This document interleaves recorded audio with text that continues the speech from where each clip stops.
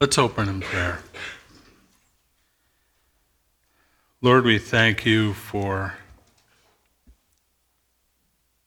the time that we can come together to worship you, to learn from you, and to grow in you.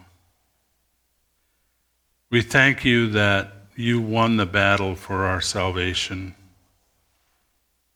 and that this battle that we are in right now is a battle that is a battle that you have given us the power to win. And we thank you that eventually we will completely enter into that rest where we will be free from sin. In Jesus' name, amen. Before we start, I just wanted to say that one of the things I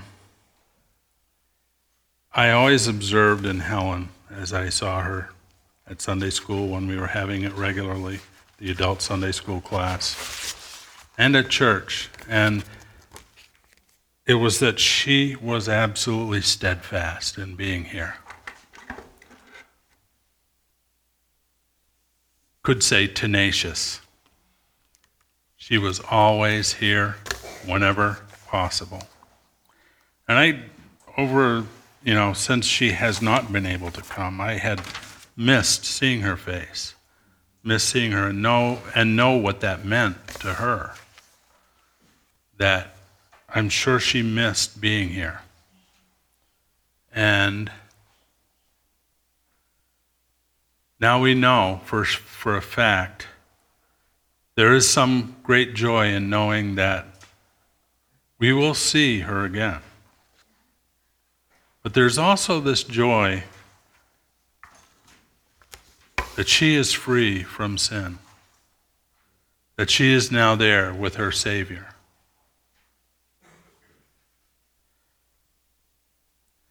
Back over 3 years ago, when we looked at Ephesians 6, we looked at the armor God gave to prepare for the battle we are in. And you think, battle? What battle? And the thing is that as Christians, we think, oh, well, Jesus won the battle. He paid for our sins, and that is very true. But we also have to understand that the battle Jesus won was for our salvation. There is a battle that we find ourselves in today and every day as we walk the Christian life. If any have read Pilgrim's Progress, one of the things that you see throughout that story that John Bunyan says about Pilgrim is he fought a battle every day. He went astray. He made mistakes. He did all sorts of things, but always came back and finally ended up entering into that rest. Ephesians 2:8-10 tell us this. For by grace you have been saved through faith, and that not of yourselves. It is a gift of God, not as a result of works, so that no one may boast. For we are his workmanship, created in Christ Jesus, for good works, which God has prepared beforehand so that we would walk in them. I really like this passage, but it clearly lays out 3 fundamental facts of our salvation. First, it is a gift of God. Second, it is obtained by grace alone, through faith alone. And third, it will result in a new nature which will show itself by good works. This nature is where the battle lies. As we look at the nature of the battle, I want us to ask ourselves 3 questions. 1, what is the objective of the battle? 2, who are our opponents in the battle? And 3, how do we obtain victory in the battle? Each is a very important question as we understand this battle we are to be fighting, this battle we're in, whether we choose to be or not. It may be cliche, but the reasons cliches exist is the truth in them is so obvious they just keep getting used. There's this old saying that says, "He who aims at nothing shall surely hit it."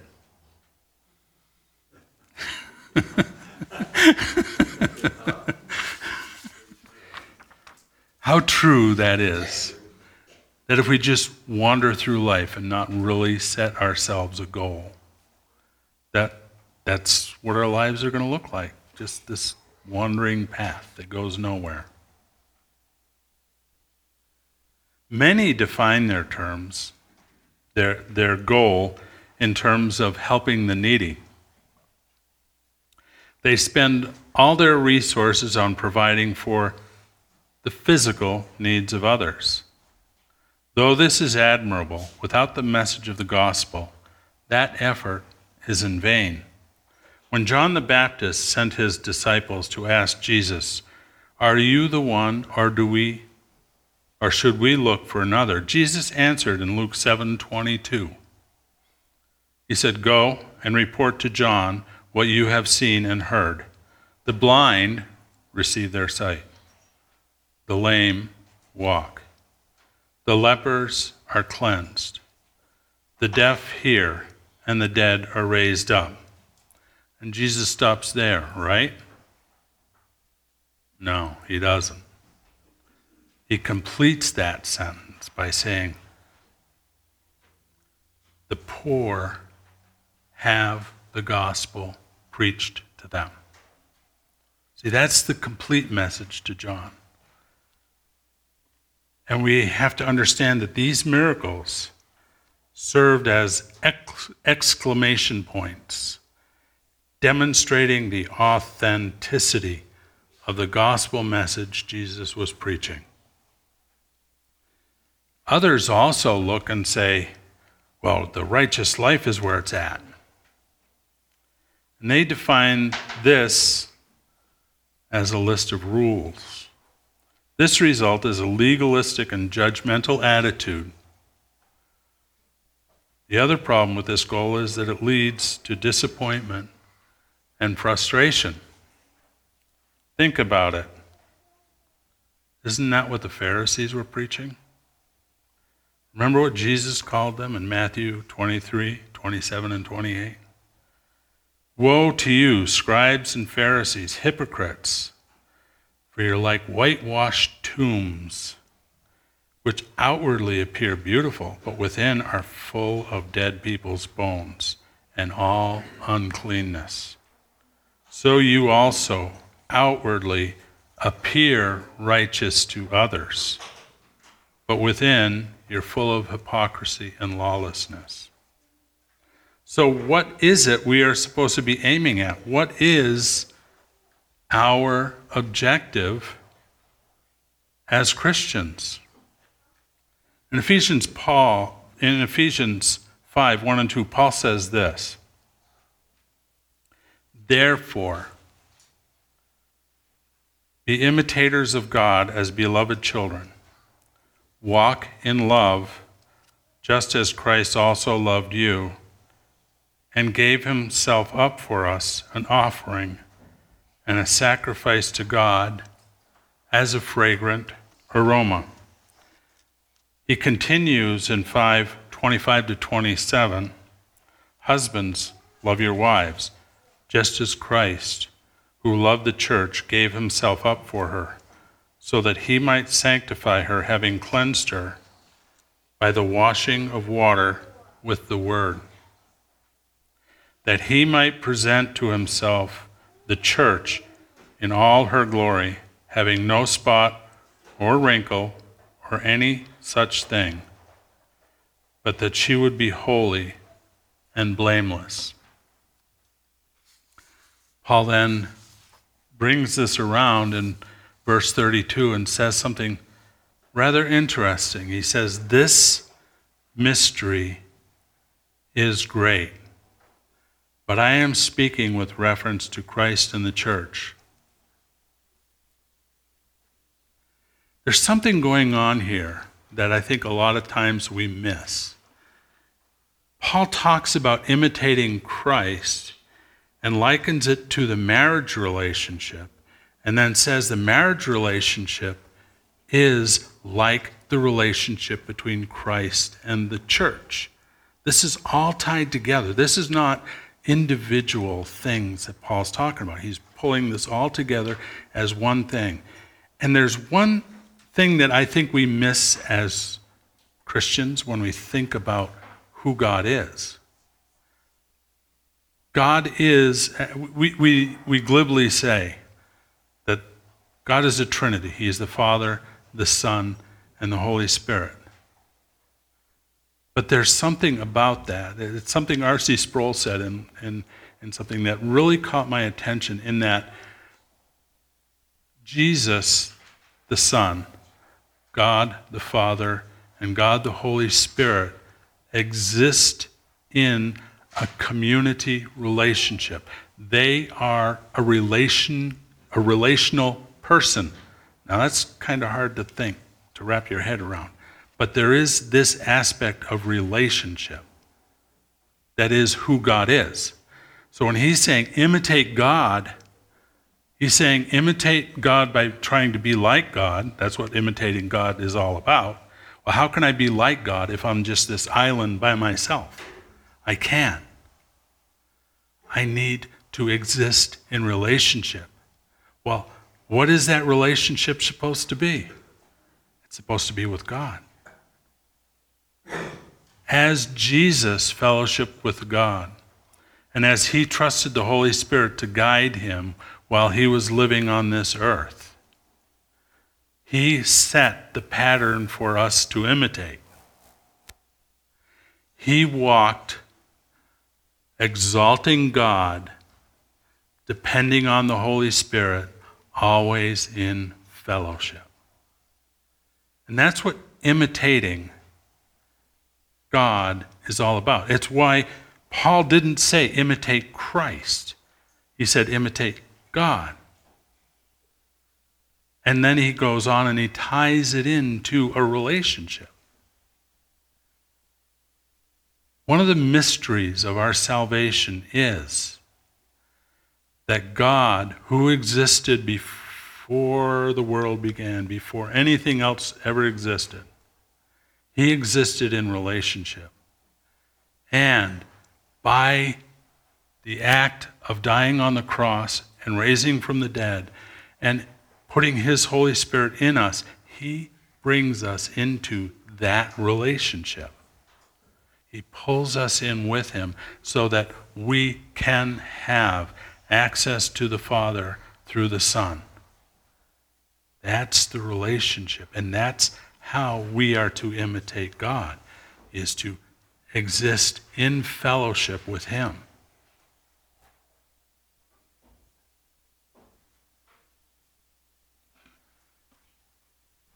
When we look at the marriage relationship, and I'm speaking from experience here, when I say marriage starts off with a couple all starry-eyed, and in a short time, reality sets in. And that reality sometimes is not so pleasant. But over the years, not days, not weeks, or even months, they gradually get to know each other. And that is what the Christian walk is supposed to be about. Jesus does know us better than we know ourselves. Granted, that is the truth. But we certainly have a lot to learn about him. And the objective of the Christian walk is to understand Jesus in a personal way, more and more. And when we do this, we become more and more like he is. Paul put it this way in Philippians 3:10 through 12, that I may know him and the power of his resurrection and the fellowship of his sufferings, being conformed to his death, in order that I may attain to the resurrection from the dead, not that I have already obtained, or that I have already become perfect, but I press on so that I may lay hold of that for which also I was laid hold of by Christ Jesus. So the objective of the battle is that I may know him and the power of his resurrection. And that is what we should be aiming our goal at. That is where we should be aiming our lives at, is to know Christ and the power of his resurrection. Next, we need to look at who our opponents are in the battle. To start with, I want to look at how Paul describes where we came from before we came to Christ, because this really ties these enemies together. In Ephesians 2:1-3, Paul says this: "You were dead in your trespasses and sins, in which you formerly walked according to the course of this world, according to the prince of the power of the air, the spirit that is now working in the sons of disobedience. Among them, we too all formerly lived in the lusts of our flesh, including the desires, indulging in the desires of the flesh and of the mind, and were by nature the children of wrath, even as the rest." So the first thing we see, we walked according to the course of this world. Enemy number one, this world. John tells us in 1 John 2:15-17 to love not the world. Do not love the world, nor the things in the world. If anyone loves the world, the love of the Father is not in him. For all that is in the world, the lust of the flesh, the lust of the eyes, and the boastful pride of life, is not from the Father, but is from the world.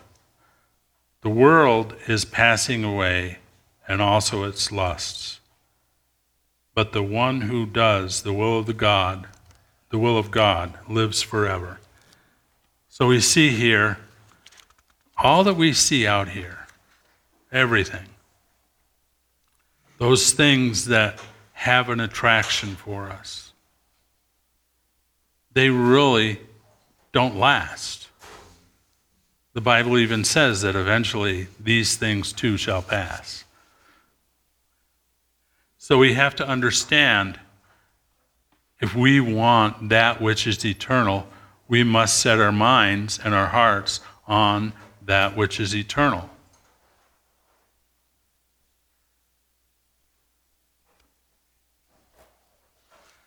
Remember what the objective of the battle is, that I may know him and the power of his resurrection.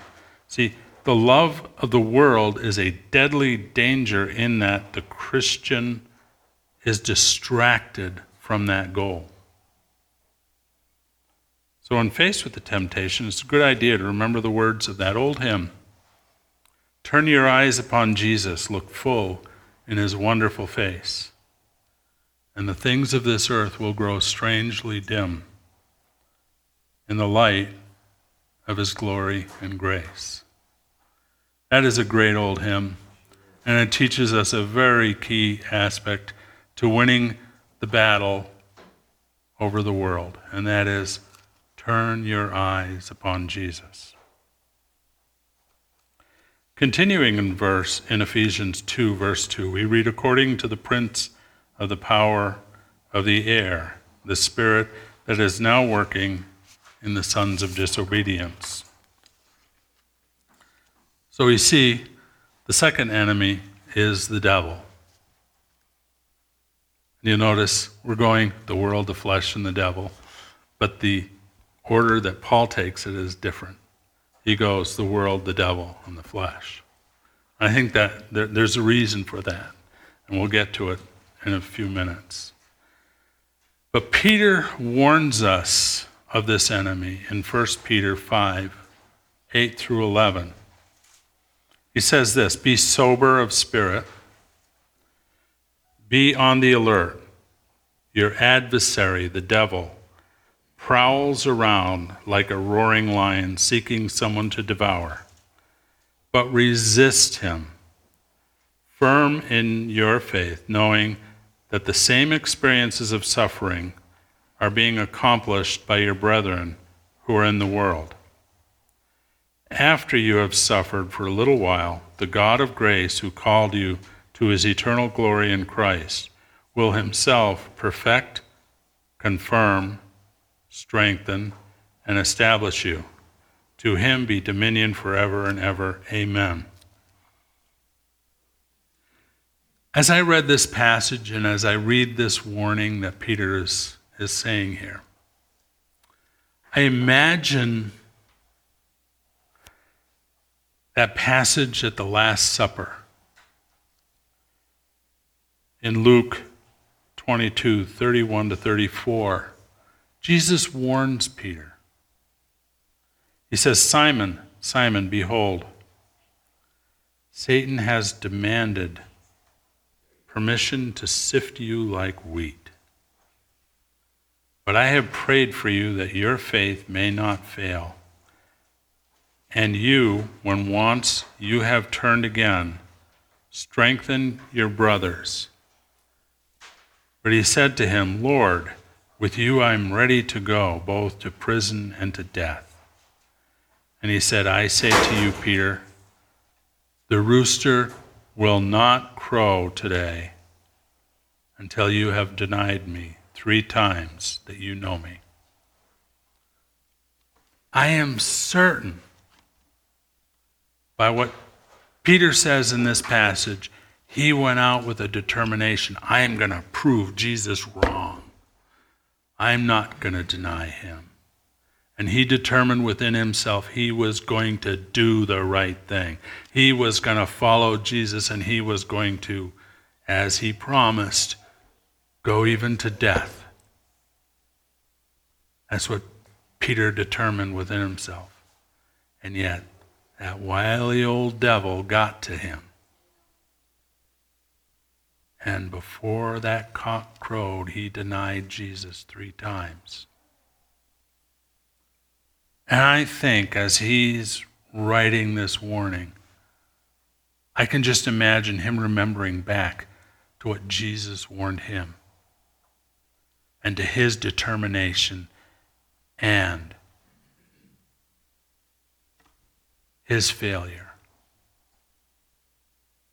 I am so glad that it continues on in John 21. After the resurrection, Jesus restores Peter. And it's rather interesting how we see a completely different Peter. Because Jesus says to Peter, "Do you love?" And he uses the word, I verified it with the original. "Do you love?" And he uses the word agape, which is that love that is unconditional, the love that God shows to us, the love that has no limits. He says, "Do you love agape me?" Peter replies, "Lord, I love phileo," which is the word that means like a brother. It's the same word that they talk about, or that is used as the name of Philadelphia, the city of brotherly love. Phileo, love. I love you like a brother, Jesus. Jesus says, "Feed my sheep." And then Jesus asked Peter a second time, "Peter, do you agape me?" And Peter replies a second time, "Lord, I phileo you." And Jesus says, "Feed my sheep." The third time when Jesus he asked Peter, "Do you phileo me?" And John records that Peter was grieved that Jesus asked the third time, "Do you phileo me?" Peter replied, "Lord, you know I phileo you." There's a big change in Peter's attitude here between the Last Supper and the resurrection. This change was that he was, if you will, determined not to overcommit. He wasn't going to make those promises he couldn't keep. But there's also something here where I think he's looking at how far he fell because he was so deceived by Satan, which is why he says, be vigilant. He learned just how deadly dangerous Satan can be.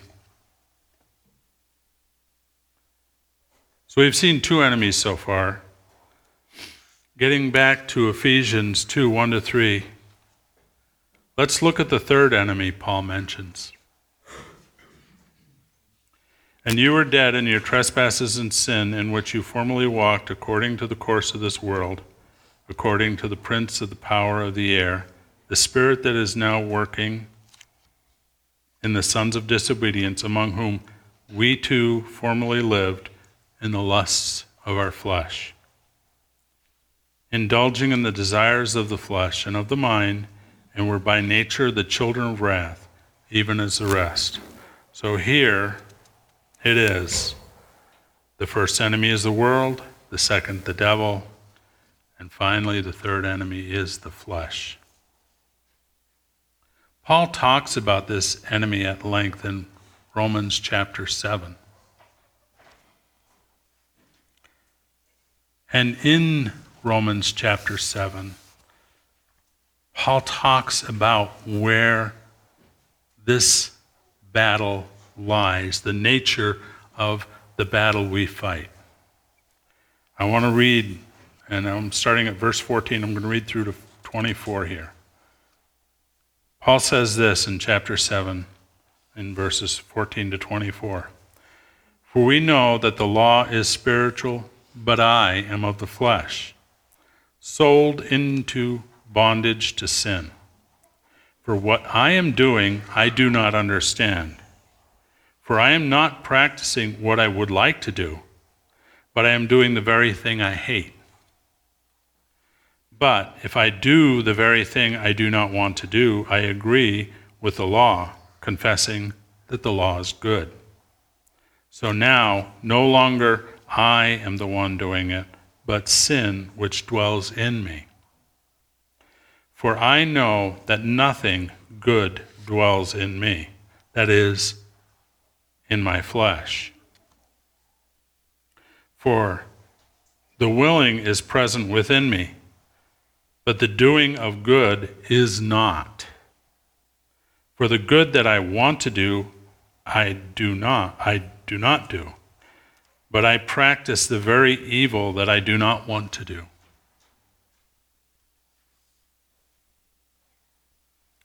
But if I am doing the very thing I do not want, I am no longer the one doing it, but the sin which dwells in me.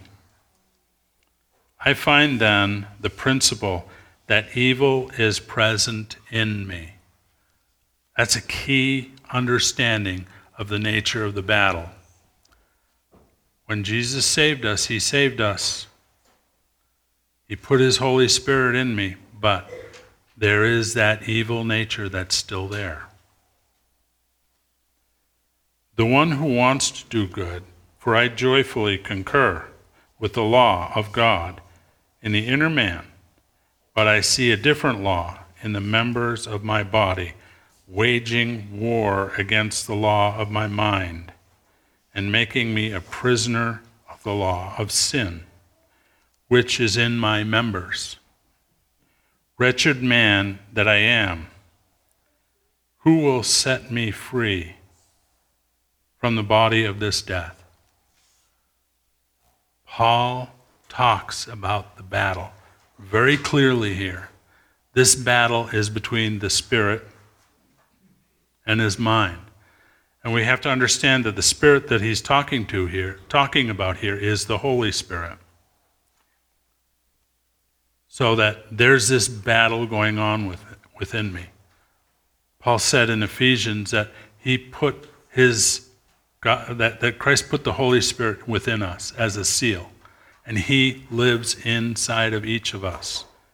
And he is that spirit that is at war with the flesh. So there's this battle going on. And where is this battle taking place? It's taking place in the mind, in the choices we make. This is the true nature of the battle.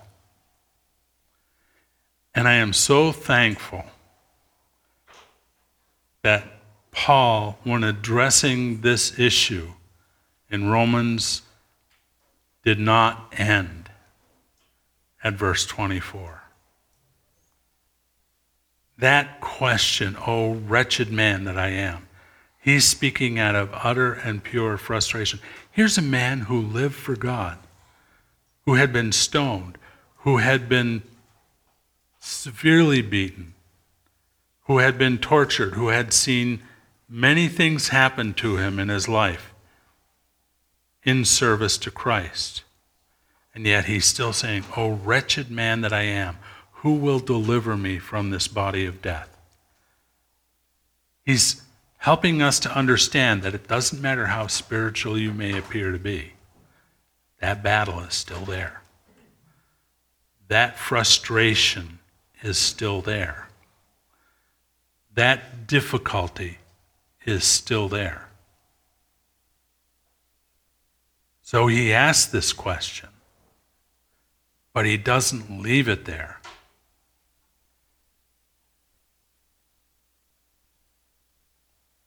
He leaves it by going on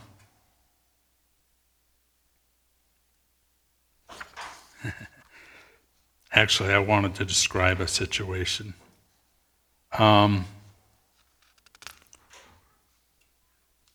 my own life.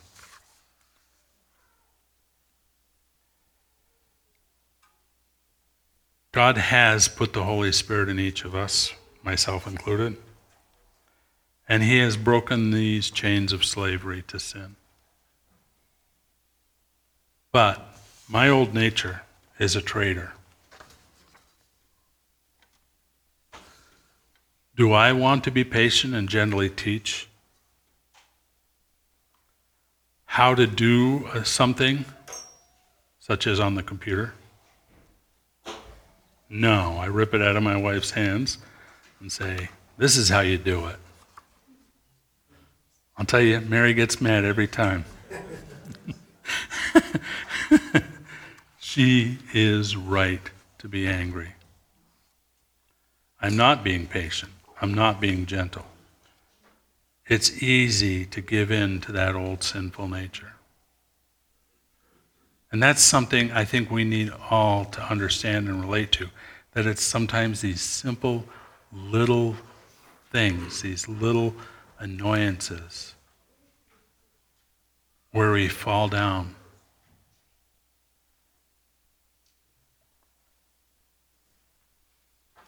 Why do you think Paul cries out like that? It's because he sees these things in his life. As he imitates Christ, Christ makes him more aware of those things that he does which are wrong. And then he just falls on his face. The world is a distraction. The devil has been defeated. They are dangerous, but only when that traitorous old nature pays attention. See, that's where the battle lies, is that nature within us that wants to listen to the world or to the devil. And that is why Peter says, be vigilant. And Paul said, walk circumspectly. I remember a preacher, Willie Mullen was his name. He was from Belfast, Ireland, and he gave an illustration which perfectly illustrates what walking circumspectly is all about. He describes how when building stone walls, this is back a long time ago, because he was preaching in the 70s, and that's pretty long ago. And he was talking about a long time ago for him, because he was back in his 80s back then. He preached at our Bible school up in Canada. And he describes building stone walls. It was a practice to break bottles and set them into the mortar at the top and leave the sharp edges to discourage people from climbing over the walls. He then described how cats would walk along these walls, being very careful to examine each place they were putting their foot, and even looking carefully, they would very slowly and very carefully put their foot down. And that's truly what walking circumspectly is all about. It's examine your steps. Make sure that when you put your foot down, you're putting it down on solid ground.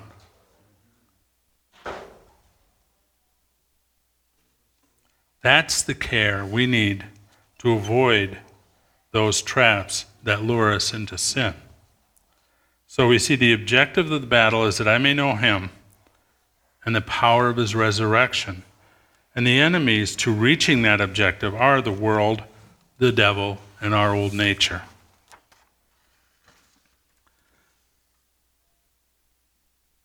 Paul didn't end his discussion with wretched man that I am, as I said before. Instead, in verse 25, he continues. And I'm going to read through until Romans 8:11 also. And this section answers that crucial third question. How do we obtain victory? Romans 7:25 says this, "Thanks be to God through Jesus Christ our Lord. So then, on the one hand, I myself with my mind am serving the law of God, but the other hand with my flesh, the law of sin." In verse 25, we see Jesus is the key, that it's through Jesus Christ our Lord. Therefore, there is now no condemnation for those who are in Christ Jesus. For the law of the Spirit of life in Christ Jesus has set you free from the law of sin and death. Now, it's important to understand there's a couple of things going on here. Jesus paid the debt. Jesus also provides the power. I remember a long time ago, I forget who it was, I think it was one of the teachers at our Bible school in Canada, said that we have been saved in three ways. We have been saved from the penalty of sin. That is, Jesus paid the debt. We have been saved from the power of sin. That is, Jesus, by providing the Holy Spirit in our lives, delivers us from sin's enslaving power over us. And the one thing that we can look forward to is one day we will be saved from the presence of sin. That joy that we can look at, that we can look forward to, is that we will enter into that rest, and that rest will be something that will be eternal. But as I was saying in verse 8:1, Paul says, "There is now no condemnation for those who are in Christ Jesus, for the law of the Spirit of life in Christ has set you free from the law of sin and death. For the law could not, for what the law could not do, weak as I am through the flesh, God did, sending his own Son in the likeness of sinful flesh. And as an offering for sin, he paid the penalty. He condemned sin in the flesh so that the requirements of the law might be fulfilled. He paid the price, as it's saying here, in us. That's a rather interesting way of saying it. They are going to be fulfilled in us, who do not walk according to the flesh, but according to the Spirit. And remember, when we see the word Spirit here, it's talking about the Holy Spirit.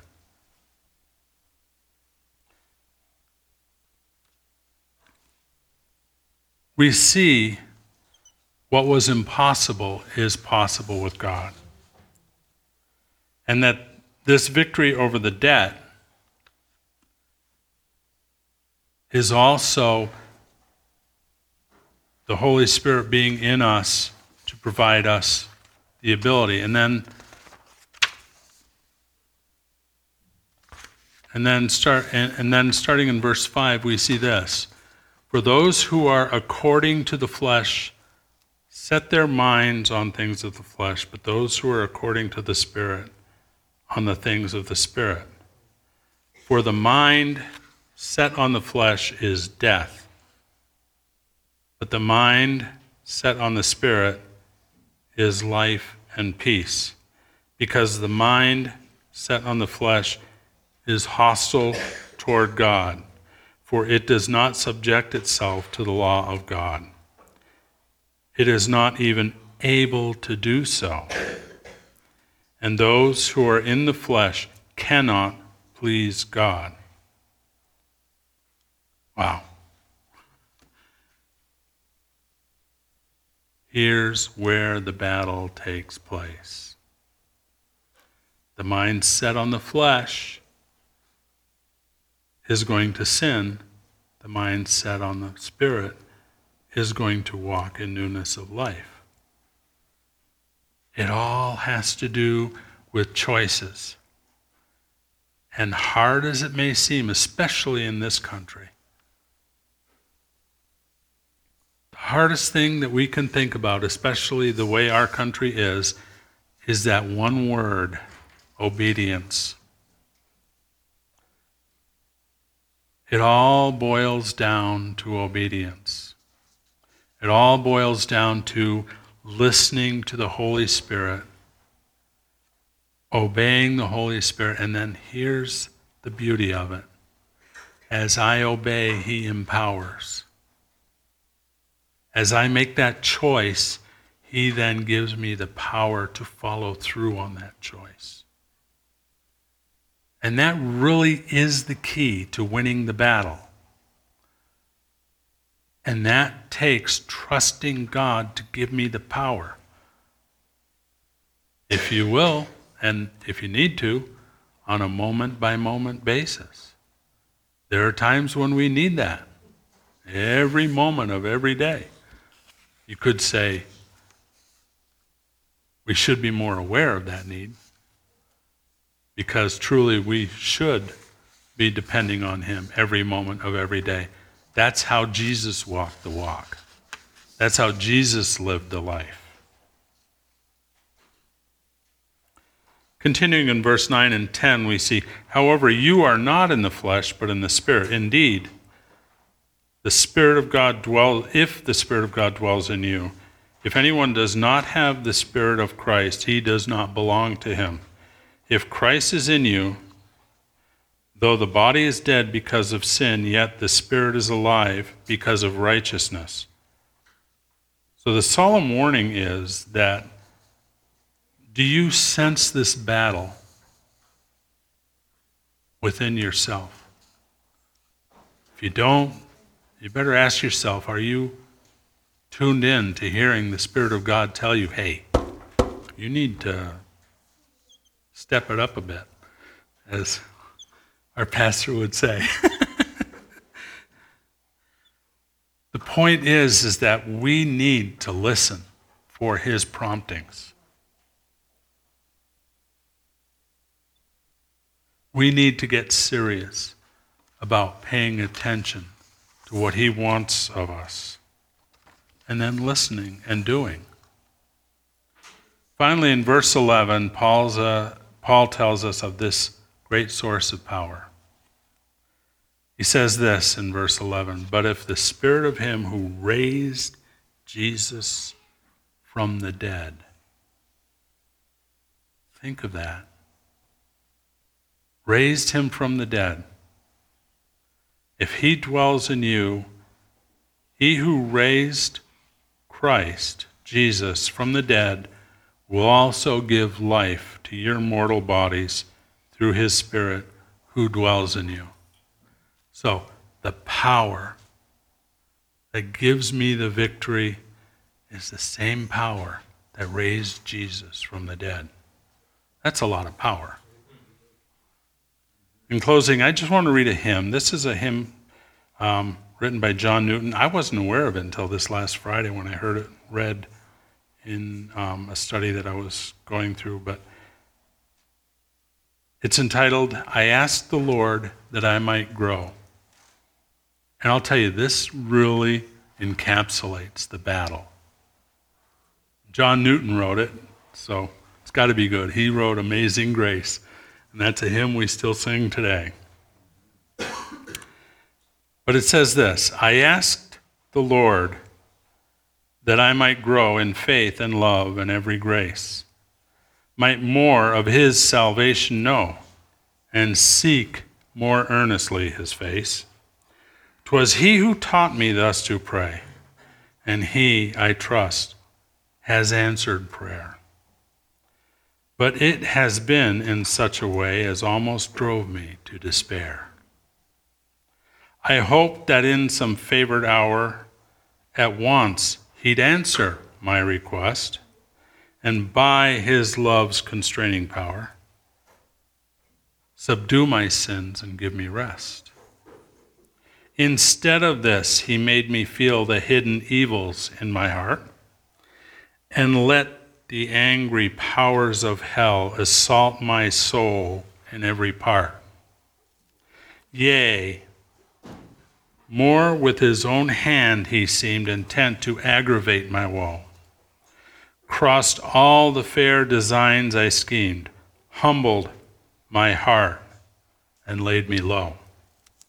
Lord, why is this? I trembling cried. Wilt thou pursue thy worm to death? 'Tis in this way, the Lord replied. I answered prayer for grace and faith. These inward trials I employ from self and pride to set thee free and break thy schemes of earthly joy, that thou mayest find thy all in me. Let's pray. Lord, we thank you that you have put your Holy Spirit into us that we might have true victory over sin. And we thank you that you answer our prayers and that you answer maybe not in ways that we would want, but in ways that we need. And we pray that you will help us again to seek your face, to seek to humble ourselves before you, to walk in your ways, to live according to obedience to the Holy Spirit. In Jesus' name, amen.